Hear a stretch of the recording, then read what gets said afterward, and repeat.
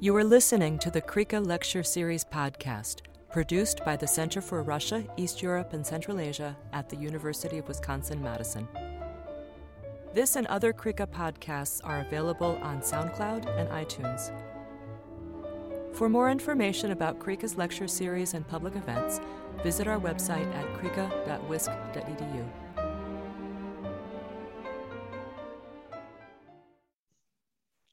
Thank you, Jennifer, and thank you to Krika and the Center for German and European Studies for funding this lecture. So it's my pleasure to introduce our speaker today, Emily Grabel. Professor Grabel is an associate professor of history and of German, Russian, and East European studies at Vanderbilt University, where she's taught since her move from the City College of New York in 2017. She received her PhD from Stanford University, which is where I first met her.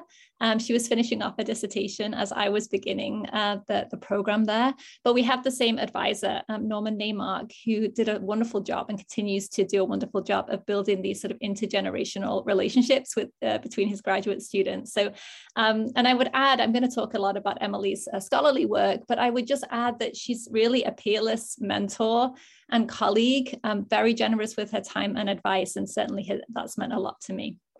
So Professor Grabel's first book, Sarajevo, 1941 to 1945, Muslims, Christians, and Jews in Hitler's Europe, appeared with Cornell University Press in 2011. The book is a brilliant exploration of how the people of the city of Sarajevo responded to their incorporation into the fascist Croatian state during the Second World War. Through painstaking archival research, she shows how civic bonds in this famously cosmopolitan city began to fray under the pressures of occupation. Of course, Emily makes much larger claims about the occupation experiences that people had during the Second World War, particularly in multi-ethnic, multi-linguistic, and multi-confessional spaces. But she does this by putting individuals at the very center of her story. She never loses sight of the fact that her work is ultimately always about people and their experiences. Indicating the wide interest in the book's scope and argument, it has been translated into Italian, Turkish, and Bosnian. Professor Grabel's ability to combine deep archival research, sensitivity to the complexities of human experiences, and a boldness in showing why the local matters is perhaps even more masterfully demonstrated in the book that she's going to talk about today. Published by Oxford University Press in 2021, Muslims and the Making of Modern Europe tells the story of the more than 1 million Ottoman Muslims who became citizens of the new European states that emerged in the Balkans after 1878. She follows the fortunes and misfortunes of a whole array of characters: men, women, and children, merchants, peasants, and landowners, muftis and preachers, teachers and students, and believers and non-believers who lived across the region. By following these people from the 1870s all the way up to the period after the Second World War, she's able to trace key changes and continuities across generations as Muslims negotiated with state authorities over things like the boundaries of Islamic law, the nature of religious freedom, and the meaning of minority rights. While the archival work is breathtaking in and of itself, what is even more important is her ability to connect these stories to a much bigger claim, the significance of which cannot be understated. That this story is not a story about Muslims as outsiders who immigrated into Europe, a narrative with serious and often damaging implications for the way people think about the place of Muslims in Europe today. Instead, Emily shows us that the experiences of indigenous Muslims in the Balkans form a fundamentally European story, one in which Muslims, as Europeans, were critical agents. Although it was only published in October of last year, the book has already received a lot of attention and praise, not only in the academic world, but also far beyond it, and on both sides of the Atlantic. She's given interviews on the book in Bosnian. As I understand it, the book is coming out in Arabic, and there are also talks about translation rights for a Bosnian language edition as well. Before I hand things over to Professor Grabel, just a word on what she's working on next. This is Emily, so of course she has this new project already lined up and she's already deep in the weeds with that. Having been awarded a prestigious Guggenheim Fellowship in 2021 to 22, Professor Grabel is now at work on a third book project, which is titled Europe's Legal Frontier, Encounters in the Ottoman Borderlands in the 19th Century. In this project, she's continuing her work as a careful, archivally based historian, piecing together accounts of legal conflicts between a whole host of characters, including peasant women, escaped slaves, harems, pilgrims, rebels, Jews, Roma, and Muslims, to tell a broader story about how marginalized people were able to claim some level of agency through legal institutions. So that's all the exciting work that's to come. But for today, Professor Grable will be speaking about the book that I mentioned a moment ago, Muslims and the Making of Modern Europe. She'll speak for around 35 to 40 minutes, which will leave plenty of time for discussion, which I will moderate. So we're delighted that she's here. Thank you so much for joining us. And I will turn things over to Professor Grable. Well, thank you so much for that incredibly generous introduction. I really appreciate it. It's such a pleasure to be here, and I'm sorry we're not all together in person. So as Catherine said, this book just came out in the fall, and when invited to present on it, I was thinking a little bit about how to sort of give both an overview of the book, but also an example of the ways that I try to sort of connect archivally based work to bigger arguments about European history. So I'm going to try to do both today. It's the first time I've tried that, but I thought this would be a good audience of scholars from diverse fields in the region to test it out. So I'm going to share my screen, and let's see here. Let's see, share, play from start. So in 1882, a Muslim man by the name of Abdullah, who was a businessman from Podgorica, got into a fight with Montenegrin authorities about his citizenship. Abdullah was one of about 1 million Ottoman Muslims who had found himself suddenly living in a new state after the Congress of Berlin in 1878. International diplomats had decided to redraw the political boundaries of Ottoman Europe after a series of wars, uprisings, and foreign interventions, and to reallocate.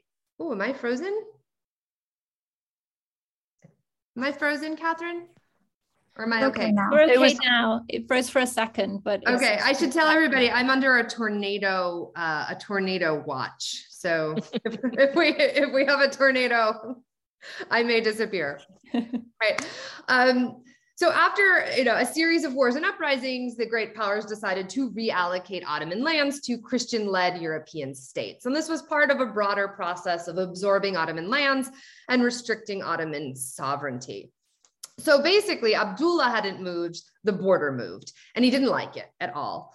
So this is a map of Ottoman Europe in 1850, and you can see that the Ottoman Empire controlled sweeping territories across Europe, and the character of rule in these different territories varied, but these all constituted Ottoman sovereign lands. This map would shift, as I mentioned, in 1878. So you see sort of now Podgorica is in Montenegro, Bosnia and Herzegovina gets absorbed by Austria-Hungary. And then it would shift again in 1912 and 1913 in the Balkan Wars, with more Ottoman land shifting to other European states. It would change again in 1918, 1923, 1941, 1945, right? You get the picture. So in earlier wars and with earlier border changes before 1878, Muslims were anchored in both law and the international imagination to the Ottoman state. So when political boundaries changed, Muslims tended to be expelled or deported to the Ottoman Empire, or if they stayed, as small communities did in places like Greece and Serbia, they assumed a foreign status with limited rights.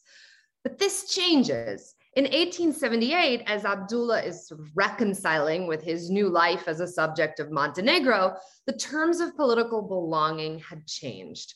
Enlightenment concepts of liberalism and liberty affected the ways that diplomats were thinking about states, about citizenship, and also about Muslims. The great powers pressured new governments that acquired Ottoman lands to give citizenship to all men in their territories, regardless of religion. So eager for sort of territory and sovereignty and legitimacy, Serbia, Montenegro, Greece, Bulgaria, they agree. Romania does not agree. It's a separate story. They get annoyed and refuse. Austria-Hungary consents to a similar provision in Bosnia-Herzegovina, and actually the British do the same in Cyprus. So for the first time on paper, Ottoman Muslim men living in European states supposedly had the same rights as Christian men: the rights to vote, hold office, rights of liberty and religious freedom, the rights to keep one's property or to be fairly compensated for it. But there's a catch. They have to accept the membership in the new polity and show loyalty to their new state by meeting the obligations of citizenship, which are the same as in other European states, right? The paying taxes, serving in the army, learning new languages, sending their kids to school. So the acceptance of the system is critical for it to work at all. And only those Muslims who agree to the new political boundaries can count on the rights and protections it affords.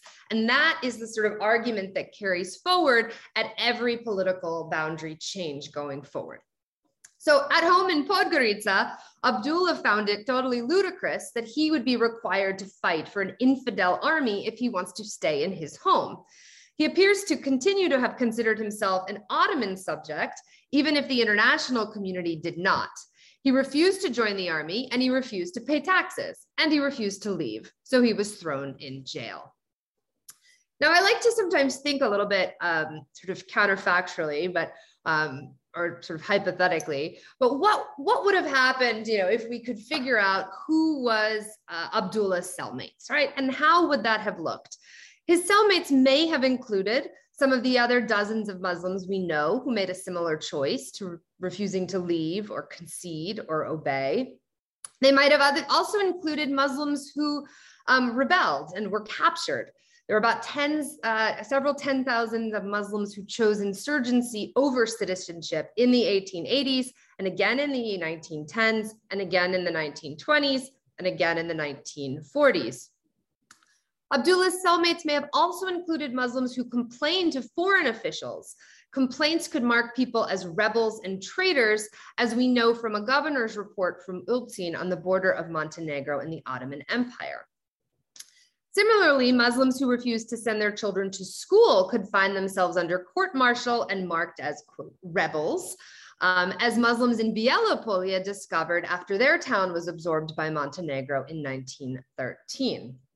Now, British consular reports would describe different Muslim men who resisted the changing of the political system as armed and lawless desperados, interpreting their rejection of this externally imposed political order as a rejection of law itself.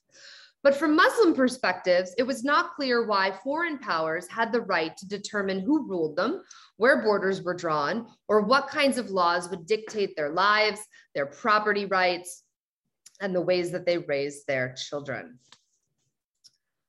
So other Muslims took to international negotiating. If statehood was the name of the game, they'd figure out a different state to become part of. So some contacted foreign consulates and petitioned for a reversal of borders and the restoration of Ottoman rule. Most famously, there's a group, the Prizren, a group in Prizren who contacted the Vienna government, the Austrian government in Vienna, to try to kind of petition for a reversal of borders. In other cases, Muslims went rogue. One group of Bulgarian-speaking Muslims went so far as to develop their own military and political structures. They launched a rebellion. It lasted for 12 years. They collected taxes. They appointed ambassadors to nearby cities, and they refused to integrate into the new Principality of Bulgaria. Recognizing gradually that the restoration of the Ottoman Empire was becoming impossible, one group of Muslims in what is today North Macedonia begged the British to make them British subjects and for the British to occupy their towns rather than assign them to either Serbia or Greece. And in 1919 in Kosovo, there were Muslims who begged the US to intervene and prevent them from becoming part of a new state, Yugoslavia. And they argued that occupation, not self-determination, was the only way to guarantee Muslims safety and freedom. And I'll come back to this idea in a little bit. So we have these different examples of how Muslims responded, from Abdullah, right, to North Macedonia. And then there were many, many Muslims who were sort of slowly adjusting to new lives and new laws, new governments, new nation building projects. and figuring out how to become part of these new states. And from the 1870s to the 1940s, Muslims across the Balkans in a variety of states grappled with the ethics and policies of nation building. They grappled with the meaning of religious freedom, which often was Christianization disguised as religious freedom. They grappled with the traumas associated with dispossession and marginalization and loss. And in the process, they negotiated and compromised and challenged new authorities, searching for spaces where Muslims could participate in their societies in which they lived and had lived for centuries. And in the process, as Catherine mentioned in her opening comments, I argue that they shaped the laws, the policies, the cultures, and the general trajectory of constitutional and authoritarian projects in Southeastern Europe in the 19th and 20th centuries. So this is kind of the big picture of the book. And again, as Catherine said, it's a collective history of several generations of Muslim men, women, and children that tries to understand what did European nation building and legal development and state building look like when told from Muslim perspectives. Now, the Muslims at the center of this book are overwhelmingly local, and we hear the words indigenous, but also autochthonous, which is very popular right now in the region, and native are often used. They spoke lots of different languages: Albanian, Bulgarian, Bosnian, Croatian, Turkish, Tatar, Serbian, Romani, also different regional dialects. Many also read, wrote, or spoke Arabic, Persian, German, and French. And people often spoke multiple languages, as is common in imperial and post-imperial spaces. Their diversity also extends to social norms and cultural and religious practices. There were Sunni Muslims who adhered to the Hanafi legal school of Islam, and others who practiced a range of Sufi traditions and syncretic approaches that reflected the region's Ottoman heritage. These communities lived in lots of different kinds of places. Some were in seaside port towns like Ultin and Bar on the Adriatic. Highly recommended for vacation. Others lived in urban centers, big cities like Sarajevo and Skopje, and also smaller sort of towns such as Tuzla, Tetovo, and Novi Pazar. Many lived in remote mountains, such as this one on the border with what is today Albania and North Macedonia, right? And this one in the south of Serbia, this is the Uvac River, which is one of my absolute favorite parts of southern Serbia. Right, so all in all, the study includes the number of people it includes shift with time, shifts with migrations and expulsions, and also with border changes. But generally, it's about 1 to 2 million people that we're talking about at any given time. So how do I put this all together? I like to joke, lots and lots of archival research with small people and also our dog, who unfortunately didn't make it till the end of the book, or till the book came out, but he was there in the beginning. But more seriously, I spent time in municipal and state archives, in working with the ministries for religion, law, education, and the interior, which solicited petitions, but also engaged with had different sort of the Bureau of Muslim Affairs, so these kinds of state institutions. And then pairing with that records from madrasas, Sharia courts, the Islamic pious endowments, the Waqf, personal papers of members of the Muslim elite, travelogues, journals, transcripts from conferences. I really tried to draw upon a wide range of Muslim voices and sources and perspectives, and use those to sort of rethink some of the narratives of European history. Those narratives include things like, what is European citizenship? How do we understand the evolution of European liberalism and secularism? They also include sort of more sort of geographic questions like, how do we understand the ideological movements of the 1930s and 40s and the conflicts that took place in Europe between fascists and communists from Muslim perspectives? And a major theme is also sort of the ways that Muslims became understood as minorities and the role of minority rights and protections as a new way of thinking about people after the First World War. Right? And I'd like to dig a little bit deeper into that particular theme to sort of show how I sort of connect the local to the sort of national and international as well. These were my these are some of the institutions where I visited and worked.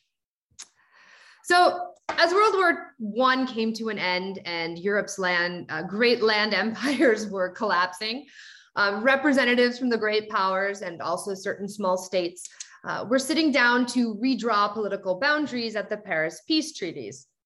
Everyone knew the international system was going to undergo dramatic change, that political boundaries would shift, but how and who would get to decide, right? So, spoiler alert, not Muslims. So sort of overarching or defining part of this, the character of what these conversations look like, in January 1918, we had American President Woodrow Wilson outline the post-war political future in his famous 14 points. And in those, we don't often hear about sort of we don't often hear about emphasized Southeastern Europe, but he demanded the liberation of non-Turkic peoples from the Ottoman Empire, the independence of Serbia, Montenegro, Romania, and then also Poland, which is more commonly known. And he also demanded a path toward autonomous development for the peoples of the Habsburg and Ottoman empires. So these terms, self-determination and autonomy, become sort of words of the day to describe people's rights to form states created along the principles of national sovereignty. Now, this is a map of Southeastern Europe, as on the eve of World War I. And as I explained before, there's several million Muslims living across this region. So these concepts, while mentioning, self-determination for Ottoman peoples and for non-Turkic peoples, these concepts and these conversations did not take seriously the idea that Muslims, right, should have autonomy or self-determination, nor any kind of state in that form. In fact, the British historian and political advisor Arnold Toynbee sort of exemplified European Orientalist ideas about Muslims in 1918, detailing a sort of formula of the self-determination of peoples and the Muslim world, as he called it, in which he noted that Islam was a simplified version of Christianity, lagging half a millennium behind its prototype, and predicted that in part because of their own political backwardness, it was unlikely that Muslims under European rule will demand self-determination. Now, this was not exactly right. What he was missing was that many Muslim groups would not seek self-determination in the ways that European diplomats were understanding it, but they certainly were seeking political control and autonomy and a stake in the future of their sort of homelands. And the framework that they were using was very much an Ottoman model of autonomy. And there's a really terrific book coming out next year by Amy Janelle that looks at this Ottoman model and how it then becomes a model for mandate states and for Muslim communities after the Great War or the First World War. So across the Mediterranean, Muslims will form in the 1920s and 30s a variety of movements to counter European imperial governance and define the terms of their future. Right.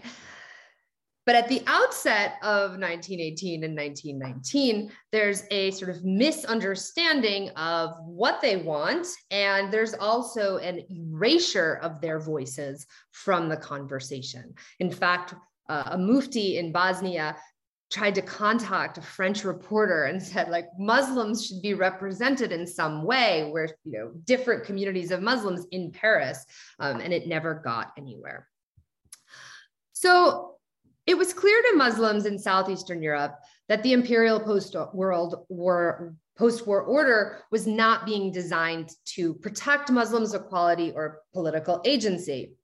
They had experienced tremendous death and destruction through the Balkan Wars and the First World War. And this violence was continuing after war even supposedly ended. The chief mufti of Bosnia rebuked the post-war government in 1919 for failing to protect Muslims from paramilitaries, which he argued were killing thousands of Muslims and had already decimated hundreds of villages. We know that the post-war military occupation of Muslim lands in Macedonia and Kosovo increased by 20,000 troops after 1918. So whereas war is supposedly ending in Muslim areas, its sort of territorial occupation is expanding. There were also a lot of concerns among Muslims about population transfers.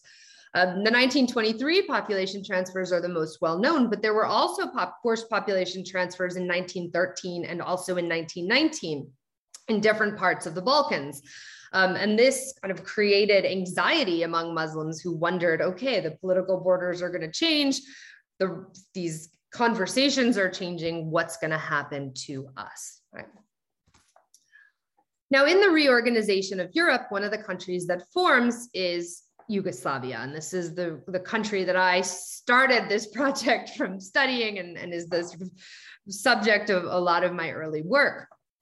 Now, Yugoslavia's founders conceived of the nation of Yugoslavs or South Slavs along cultural and linguistic lines. In religious terms, the nation theoretically included Orthodox Christians, Catholics, Muslims, and Jews. And the Yugoslav national mythology, and I'm going to oversimplify here, emphasized the Yugoslav nation had been divided and oppressed for centuries by Habsburg and Ottoman occupation, commonly called the Ottoman yoke, and that these outside rulers had created feudal imperialist structures that left Yugoslavs poor and backward when compared to other European nations like the French and German. By unifying the nation, Yugoslavia would be set up to become modern, Western, and European. And its landscapes would soon be filled with railways and factories and schools. Its political system would be grounded on equality among members of the nation, right? So the ideology is creating space for Muslims. But from the outside, Muslims don't feel like they are fully part of this new Yugoslav project. First, they are systematically excluded from decision-making. So for example, in the Habsburg lands, Muslims anticipated in the summer of 1918 an invitation to discuss the political reorganization of the region with other Croats, Serbs, and Slovenes, but they're completely excluded from draft plans for representative assembly. So they're not considered to have, be a community worth having their own delegates. In areas where the Serbian army is charged with liberating territory, many Serb soldiers don't see Slavic-speaking Muslims as their sort of national brothers, though this ideology is indicating that they are. And they certainly don't see Albanian or Turkish-speaking Muslims that way. And so they pillage estates and villages. They establish occupation governments in which only Serbs can hold power. They set up military tribunals that imprison and try sort of ambiguously defined sets of enemies, many of whom their only crime is being Muslim. There was one prominent Bosnian Muslim, Adam Aga Mesic, who was a former Ottoman notable, who described how Muslims felt like an occupied people starting in 1918, and that this feeling of occupation would continue until Yugoslavia's collapse in 1941, ironically to Nazi occupiers, who he would support. Right. And I talk about this a bit in my first book on Sarajevo. You can see here the image of Muslim in the Waffen-SS. So the gray shaded area here marks places that have at least 15% of the community are Muslim. You can see, sort of thinking back to the images of all the sort of the mountains and the seas, right? This is a really widespread minority community, and they are being treated across the board as sort of this other. Part of the reason why is that national mythology emphasized that South Slavs were being liberated from the Ottoman yoke, and Muslims are seen by many to sort of be the embodiment of that Ottoman yoke itself. So the questions we start to see on the ground are, how could these same people be given weapons, votes, amnesty? How could they actually be citizens of Yugoslavia? So Muslims are recognizing across the region that a hierarchy of citizenship is emerging, and they are at the bottom. A prominent mufti called attention to this hierarchy in a petition to the government, complaining that the local Serbs want to turn Muslims into second or third class citizens, that they replace freedom and equality with inequality and brotherhood with vengeful persecutions. The courts, he emphasized, treat Muslims and Serb citizens differently, as did even social services. So for example, Serbs could be given state assistance to rebuild homes destroyed by the war, but Muslims were not. So recognizing that their options were increasingly becoming departure or negotiation, Muslim leaders began to devise a plan. They combined sort of lessons that they had mastered in the preceding decades as sort of citizens of Austria-Hungary, Serbia, Bulgaria, Montenegro, on how to negotiate rights, and also combined regional norms of political and religious autonomy to push for two goals. Their goals were confessional sovereignty and property rights, right? So this is different language than what we're hearing in other parts of the international community with other minorities, right? Their language is not self-determination and national sovereignty. Their language is sort of confessional rights and property rights. But they look to the languages formulating at the Paris peace treaties to make sense of how they might best advocate for themselves. Minorities, it seems, could have some kind of voice in this changing system, right? So could Muslims be a minority? And what did it mean to be a minority?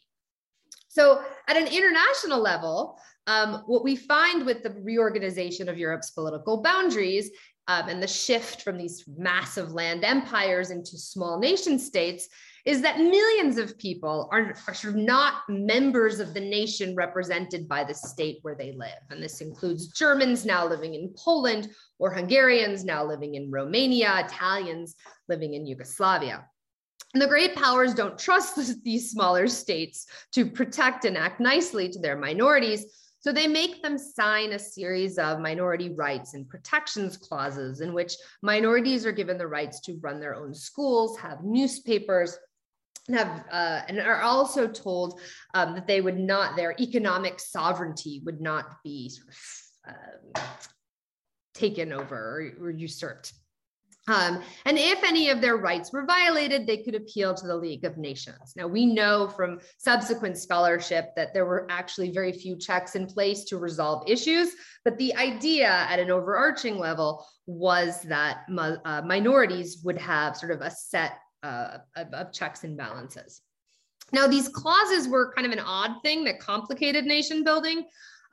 They undermined the sovereignty of small states. And as we know, larger states like the United States and other Britain and France didn't abide by them. They were also inconsistently applied. But they nevertheless were the language of the day, and they were something that people could hold on to. They had a tangible quality. So it's clear to Muslims, it's clear to the Yugoslav government, and it's all clear, and it's clear to the diplomats in Paris that Balkan Muslims are a distinct collective with deep-rooted local cultures. But were they a minority? In European circles, nation and national minorities are being parsed out using language, cultural practice, and ethnicity, right? But in interwar Yugoslavia, Muslims might have comprised 12% of the population, but they did not share a language. They spoke and wrote in lots of different languages, right? They did not share an ethnicity. This is an ethnic map. It has its problems, as ethnic maps always do. But you see sort of the complex color-coded scheme here. Many Muslims identified as groups few of us have ever heard of: Ashkalia, Bosniaci, Gorani, Pomak, Shahirli, Turbeshi. Others fell into more well-known categories as Turks, Albanians, Roma, Croats, Serbs.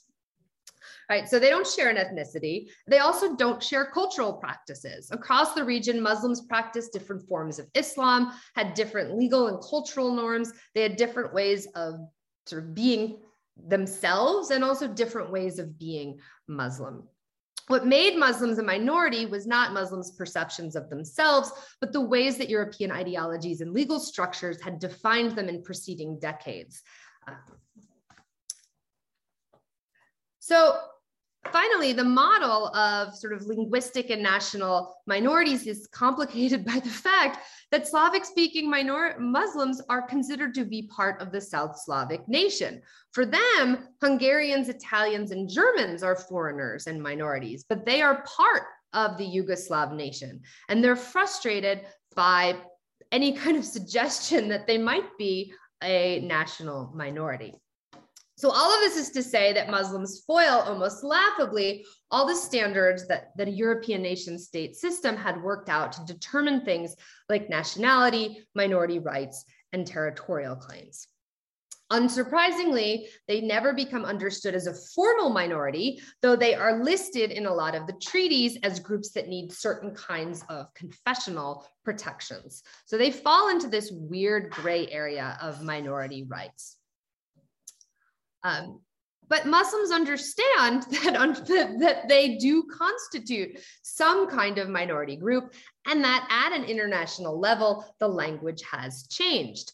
Days after Yugoslavia signs the minority protection clauses, Muslims in Bielopolje, a remote town in mountains of Montenegro I showed you some photos of before, complained that since the moment of liberation, Christian officials had thrown out Muslim votes, indiscriminately taken their property, and vengefully targeted civilians. Life was unbearable for Muslims in the town, and they wanted to know if they would be getting the rights that were given to them by the laws of the country. Hello? Are we still here? Yeah. Okay, great. Just something changed on my end. Oh, great. Multiple petitions start arriving in Belgrade, the capital city. One of them, and they all are using this similar language of rights and equal protection of the law. One of them actually says, could you please protect Muslims as if we are a minority? At the same time, Muslims of the Muslim elite, they convene local action committees in 1919 and 1920, through which they develop a set of demands about their minority citizenship. Again, they are seeking confessional sovereignty and specifically protections for Islamic law and protections for property. One group called for constitutional guarantees for the institution of Sharia courts, and they wanted state authorities to issue verdicts in accordance with Sharia law. Another group asked that the new state allow for the unobstructed use of Islamic legislation per Hanafi law and the independence of Sharia judges. And it was not only Islamic scholars and muftis who are making such demands, also intellectuals and cultural leaders begin to ask for things like the state guaranteed of Islam with other public religions, which would allow Muslims control over the Sharia, the pious endowments, and other Islamic institutions. So these little local action committees form all over the country, in what is today Bosnia-Herzegovina, Kosovo, Macedonia, North Macedonia, and they all call for the protection of Sharia law. And one memoirist noted that guaranteeing Muslims political freedom in a climate where their fellow Yugoslavs viewed them as uninformed, fanaticized masses required the protection of Sharia. This belief became so widespread that the first Muslim political organization to form in Yugoslavia called itself the Islamic Association for Preserving Law. Now, when I say preserving law, I don't just mean Sharia courts. I also mean they wanted to preserve the system of pious endowments that had existed since the Ottoman period, which controlled significant property, farms, stores, factories, and used the income from that property to reinvest into Islamic institutions. So it wasn't just that they were sort of running or sort of distributing a religious community's funds, but they were creating the budgets and shaping the character of things like schools, hospitals, social services, right? So they were actively wanting to shape things that we might consider part of nation building agendas. So in other words, claiming the right to religious law as a minority right was not just about a confessional identity, but it was also becoming about civil, social, economic, and political organizing. And they win. The first constitution in 1921 enshrined a state Sharia judiciary, and state laws gave autonomy to the Waqf. Every Muslim in Yugoslavia was required to abide by Sharia, whether they wanted to or not, whether they had come from a part of the country that used to have civil law or not. Even more unusual, the government expected non-Muslims to abide by Sharia in certain circumstances, such as divorces, in which one party was Muslim, or in property disputes that might have involved the Waqf. So I argue here that it was precisely because Muslims were operating as a distinct legal minority and using kind of the concept of minority, even if they fell outside of the national, linguistic, and cultural categories of minority used at the time, that they could make an argument for a separate legal system in this post-World War moment. Nation states with Muslim majorities like Turkey and Albania found Sharia law to be incompatible with their modernizing secular state building projects, and they would eliminate Sharia courts. But in Yugoslavia, we actually find the state's Sharia apparatus expands, and we see the preservation of Islamic schools, pious endowments, and other Islamic institutions through the interwar period, and actually also through World War II. So suffice it to say, this is an unusual, possibly unique accommodation of minority protections. And I think it underscores to us how this idea of being a European minority could operate in lots of different ways. So I have 5 minutes left. I'm going to stop sharing so I can just give you some concluding thoughts, but to do so sort of without the PowerPoint. So by drawing attention to this example, I'd like to offer just a few conclusions, right? So first, a conclusion about minority communities. We often talk about minority communities in post-imperial Europe as groups that are being acted upon rather than as agents. And especially with the Balkans, the first narratives that tend to come to mind when we think of Muslims are ethnic cleansing, expulsion, and guerrilla conflict. And this is definitely part of the story that I tell. But even amidst this violence, members of minority communities could spot the huge potential of a post-war moment. They understood that the changing political system could also allow for a certain form of negotiating, coercing, and compromising. And we see Muslims here actively experimenting with new political tools and languages in order to define their place in a suddenly changed Europe. But this brings me to my second point. Because minority protection clauses only gave power to groups of minorities, those minorities are forced to unify along whatever lines that the state defines those groups. So much for self-determination. So for better or for worse, an invented minority has to think about itself as a group and figure out what it wants, if it wants any power. This would kind of force changes within Muslim communities. At the outset of Yugoslavia, Muslims had different kinds of customs and social norms and interpretations of Sharia.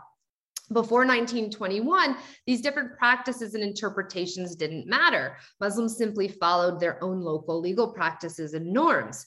But with this new state system and the expectation of being a minority, they have to develop centralized institutions, standardized laws, and a coherent concept of themselves as a minority community. This pressure to form a single Muslim minority would actually encourage increasingly dogmatic and conservative groups of Muslims to become the voice of the collective. And I argue in the second part of my book, political Islam is going to become very salient by the 1930s. And this message of consistency and unity is part of the reason why. And Sufism would especially come under attack by Sunni Muslims. This pressure to form a single Muslim minority would fuel so much conflict that in 1923, a Muslim paper warned, if the dynamic continues, the result will be civil war in which Muslims will slaughter Muslims. And in the 1940s, during and after World War II, this prediction is realized.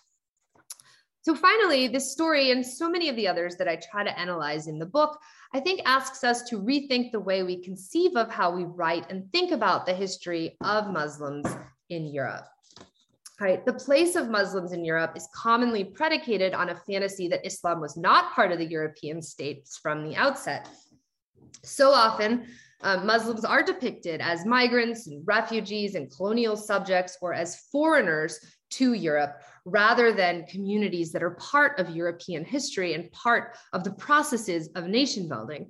But as I've just tried to show, we see that's not the case. Muslims wrote constitutions, they helped write laws, they fought in armies, they shaped curriculum, they developed property laws, they experienced and participated in agrarian form. They were involved in a wide variety of political movements, and yet very few of us know those stories. And the field of European history has sort of collectively erased those narratives. And so my book offers a method and an approach to try to correct that and sort of rewrite European history by using Muslim perspectives, and hopefully to help rethink in some of the presumptions of European history itself.